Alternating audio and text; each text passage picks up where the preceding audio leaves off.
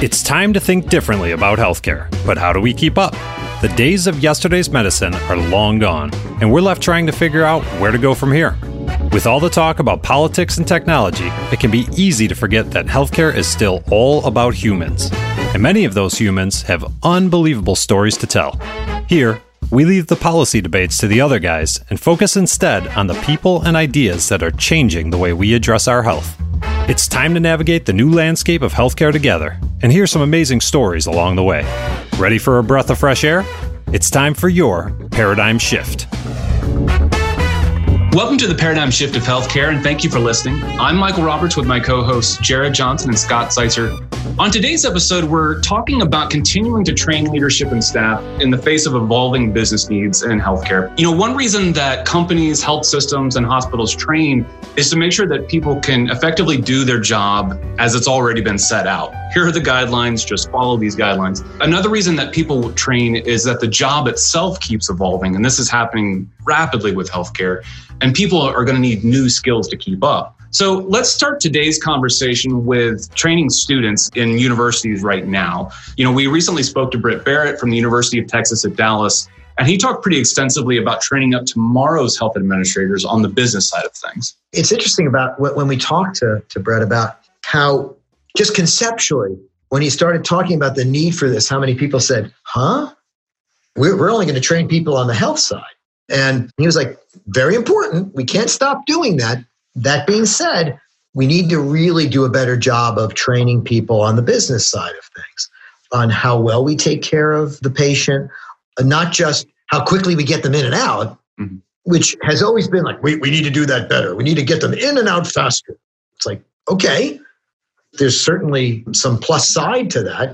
There's a lot of patients need to be taken care of, but are we taking care of them effectively? How do we get that and achieve that balance? What's the appropriate balance between customer service?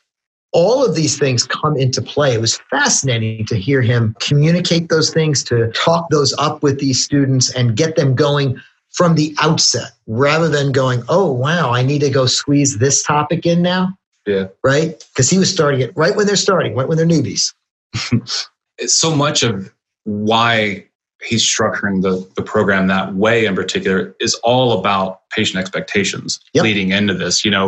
The reason that we don't want to just squeeze the patient in and get them out as fast as possible are because of things like the consumerization of healthcare.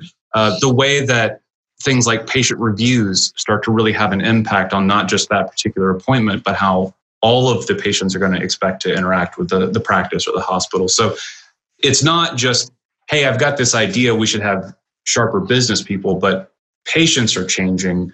We have to train people differently in order to interact with that group of patients. Yeah, I think we had a conversation with an office manager, a very good office manager who's been out there for a long time up in Ridgewood, Terry up in Ridgewood Orthopedics, and how she's had to adapt.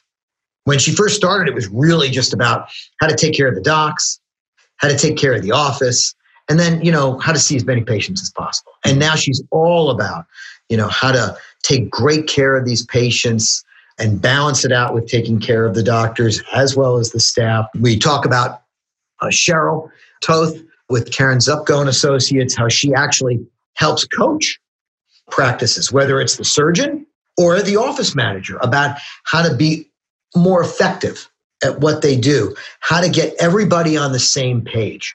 It's kind of critical here. Again, it's when my parents went to go see somebody, I remember my mother telling me, like, man, I really like going to see the doctor. I really don't like going to see this doctor. And I remember telling my mother, like, well, why do you go see the doctor? Well, that's the one I was told to go to. Now, this was when I was younger, and I was in high school, I think, when I heard that.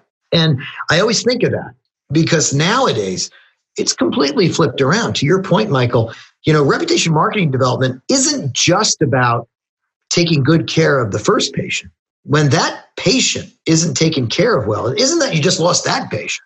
You've lost potentially a lot of patients, right? So one, the patient may have walked out the door. In the old days, they would have never even walked out the door. They just would have sucked it up. Mm-hmm. Now they'll walk out the door. Not only will they walk out the door, they're going to tell everybody else that they're walking out the door. And you know what? The patient might have been right. This is where, it was very interesting when Cheryl was talking to us about how to coach better, and how to listen to the patients, how to listen to the people in the practice, and how to come up with a solution where you empower the people in the practice to help come up with those solutions. It's not just about barking orders. Mm-hmm. It's about listening and cheerleading and coming up with solutions that make sense for everybody. Again, the consumerism of healthcare, right? It's going to force this on you. Don't ignore it. I think one of the things that caught my interest when we were talking with Britt was the types of classes that are part of the program. And it's not just strictly narrow healthcare admin courses. There are straight up general business and finance courses as well, which told me that even right off the bat, he's helping them understand the breadth and the depth of their knowledge base and their skill base to be successful.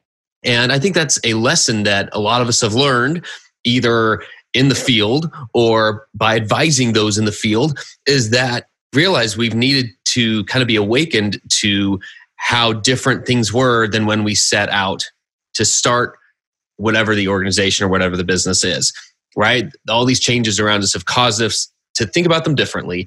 And we've had to expand our own knowledge. And Michael, when you started off even saying, I loved the distinction between talking about continuing our education to get better at our current job, as well as understanding how we need to evolve and do something different, do something new, because it is the combination of those two things. You can see how if we only focus on doing the evolving parts and we don't get better at the stuff that's still we're involved in day to day, then we're missing the point there as well.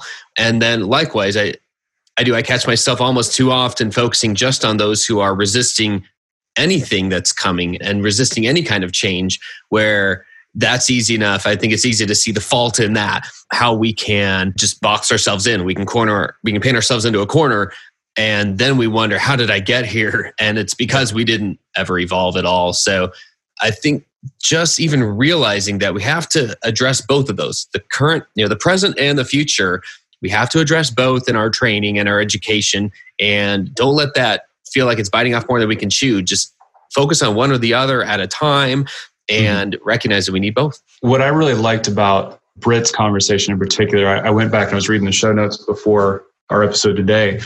He was talking about just trying to figure out like what a hip replacement cost, and he would instruct his students to go figure out how much a hip replacement costs, and the number of places that they would have to call, the number of even starting to call internationally and, doing everything they could to find like what just a hip replacement would cost, and the crazy differences in prices that they would get if they actually got to pricing. Talking about the changes that a lot of people are resisting, a lot of people that don't want to deal with it. This price transparency thing is coming more and more, and it's starting to be a reality.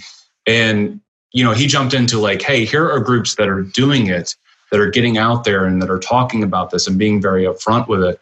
Not looking at it from a surgical side, but jumping back to Walmart Health, here are the prices to go and do this. Right. And if you have bad insurance, or if you have no insurance, or like whatever that is, or even if you have great insurance and you just want to know like, hey, I might want to pay for this in a different way, like knowing what those options are and being able to see that those are changes that are coming, and people aren't necessarily trained up on dealing with that patient yet.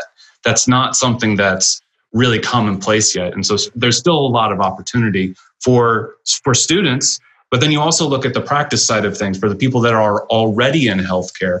We had the chance to talk to two different consultants. You mentioned one of them, Cheryl Toth, and then we also got the chance to talk to DJ Mitch. That's right. That was the one that I got to do on my own.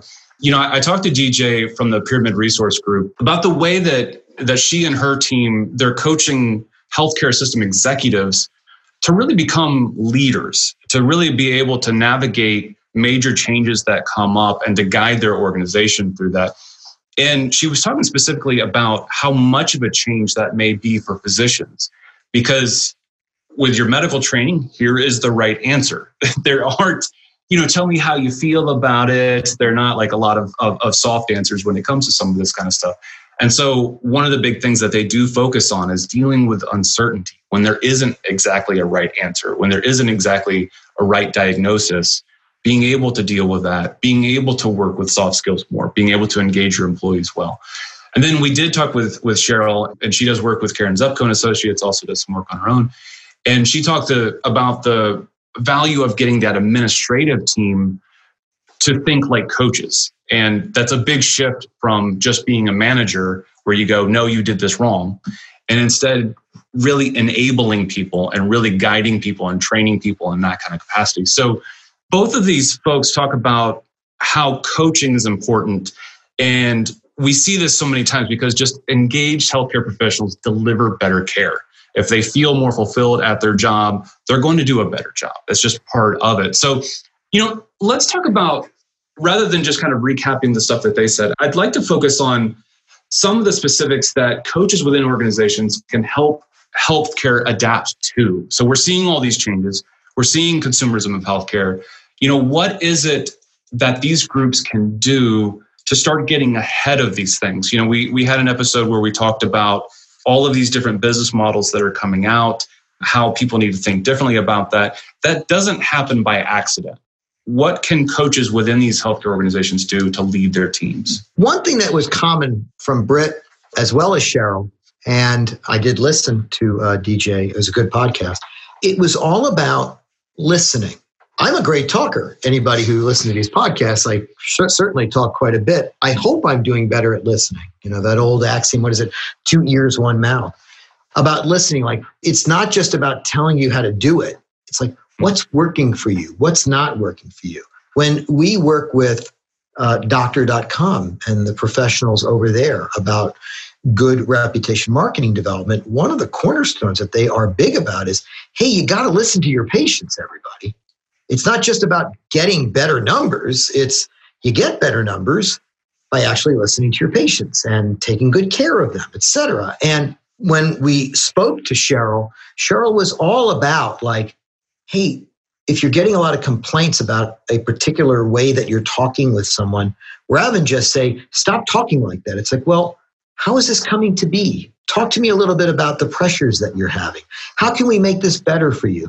When you do have a tough day and you had to go see 60 patients instead of your normal 50 patients in an afternoon, one of the things that Cheryl coached the office manager and the doctor about was like, why don't you give everybody a pat on the back? They worked hard. Mm-hmm. Good job, everybody. It does take a team effort. So I think listening is a big component. Jared, do you agree with that? I really did go to that as the first thing when Michael asked, what are some of those changes that we need to pay the most attention to? It is listening. And you think about listening to patients and consumers in general, that was not part of the medical education process for decades, maybe for more than a century. And so understanding that there's now this democratized version of medicine in the first place, that may be the single most difficult hurdle for a clinician to overcome, in my mind, just from anywhere I've seen, not just from a business or a marketing side or a practice management side, just overall. That is such a mind shift that it is a challenge. And luckily, those who have overcome that either just weren't as entrenched in it in the first place, or they have seen the benefits of it. Because instead of just, digging your heels in and saying, well, it's not me, it's them, all of those who have taken any effort to better understand why people are saying that, why they're not giving you a 5-star review, why they had some other feedback. It's a basic understanding of how to deal with feedback, I suppose, that isn't always the easiest for a lot of folks. And especially when you have been taught, when you have been brought up in all of your education, you are the smartest in the room. You're the one that they are here for. You are the one that has the only one here who's got the skills to help this person, and they're going to thank you for it. It is just that mind shift itself. There's so much wrapped up in that. I think we've seen those who have been able to shift and to understand better about the benefits of it. But I still think if there was one single thing, that'd be the thing I'd still point to as the biggest hurdle to overcome. I was doing some reading before today's episode and just taking a look at some of the different human resource elements that are out there, talking about how engaged or not engaged people are with their jobs. So getting beyond just healthcare, thinking about, all the different industries that are out there. And, the numbers, they get pretty depressing pretty quickly because, so many people just show up. It's just a paycheck, that sort of thing. The companies where where this really stood out, where people were more likely to be engaged, were with the companies that were very clear about their mission, very clear about what it was that they delivered, very clear about how they were going to help their customers. I think about this even more so from the standpoint of healthcare. Everybody knows that, we're going to go and try to take care of our patients. That's sort of that like basic thing, but it's so easy when that's like sort of the given to fall into this rut and to fall into resistance to change, to fall into all of these like ways of behavior that are going to just stand in the way. Whether it's the healthcare administrator, whether it's the doctor, whether it's the executive team, like whomever that is, there has to be very strong and very clear leadership about this is the direction that we're going as a group. This is what we're about. And we can be flexible with some of the implementation on this. We can come up with different ways to make these things work. And we have to be.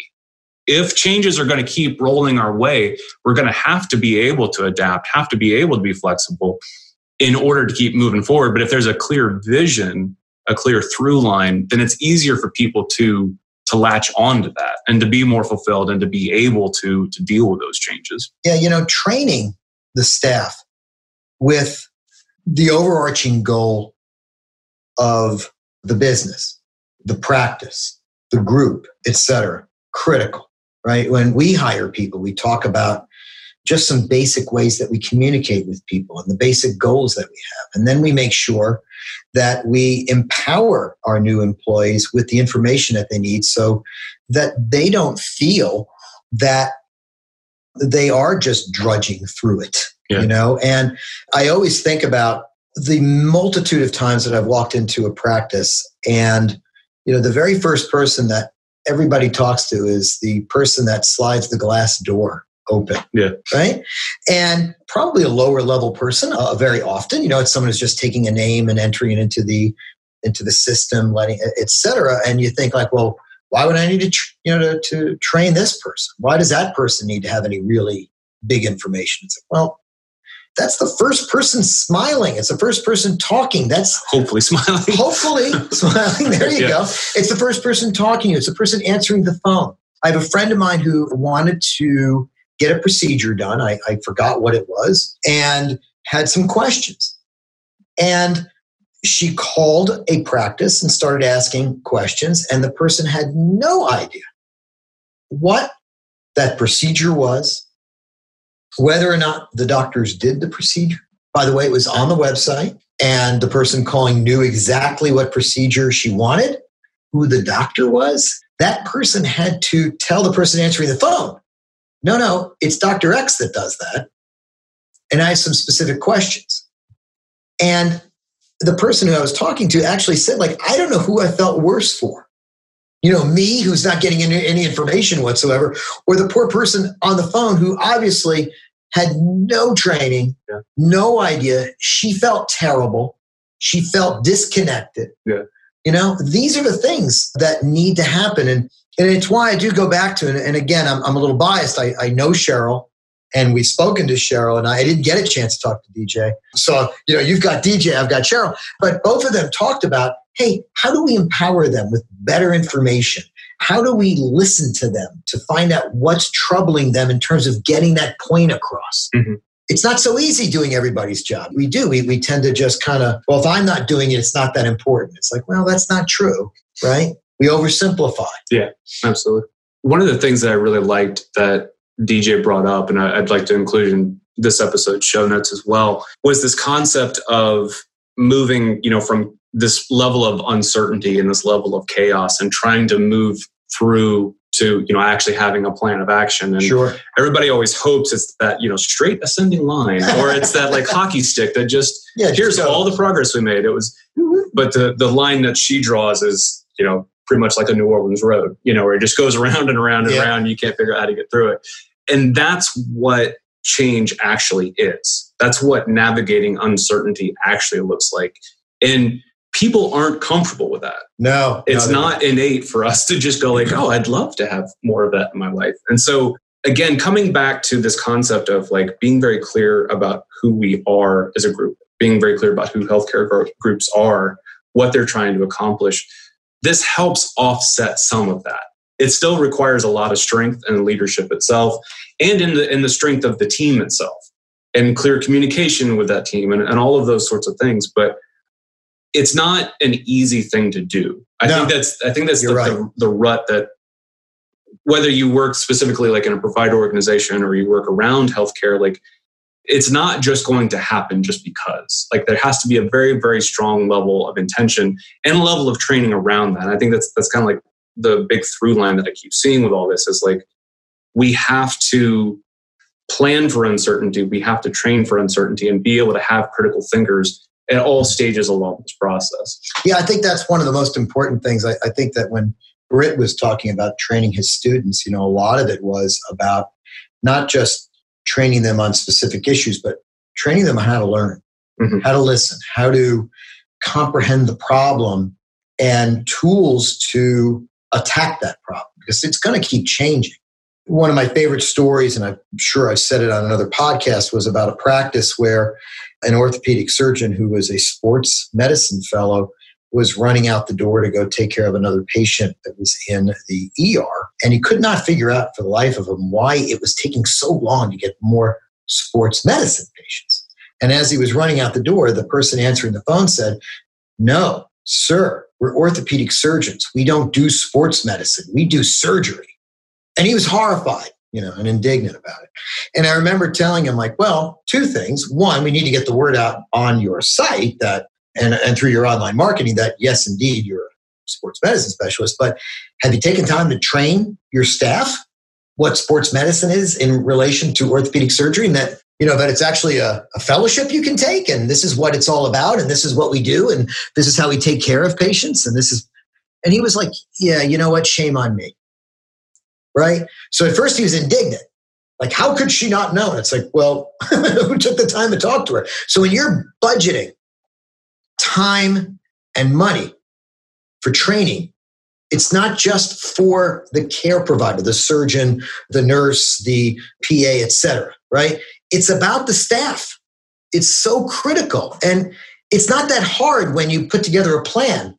It's part of what I like. And then when they are better trained, not just on what orthopedic surgery is. I don't think you need to get into like this is what a chamfer cut is and why it's important and a total knee replacement. It's like, no, there's good basic information that can go out there, but then you're better prepared. Like, this is what our goals are as a practice. And you're better prepared for those changes because the core goals are set.